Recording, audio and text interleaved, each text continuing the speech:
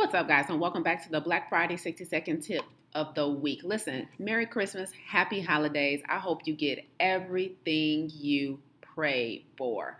However, I want you to consider if you didn't get what you wanted, right? If you're not getting what you want out of life, here's something to consider. You prayed for it, but did you pay for it? Listen, the reason you may not be where you want to be, the reason you may not be getting all the things that you're asking for, right, is because you proceeded with your disobedience.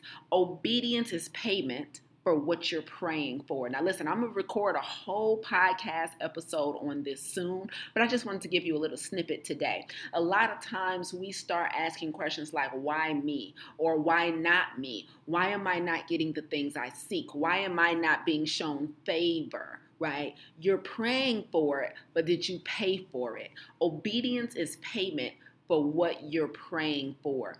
If your disobedience has been imminent, if you've been disobedient, if you're out of alignment, right, then you are not positioned to get what you're praying for.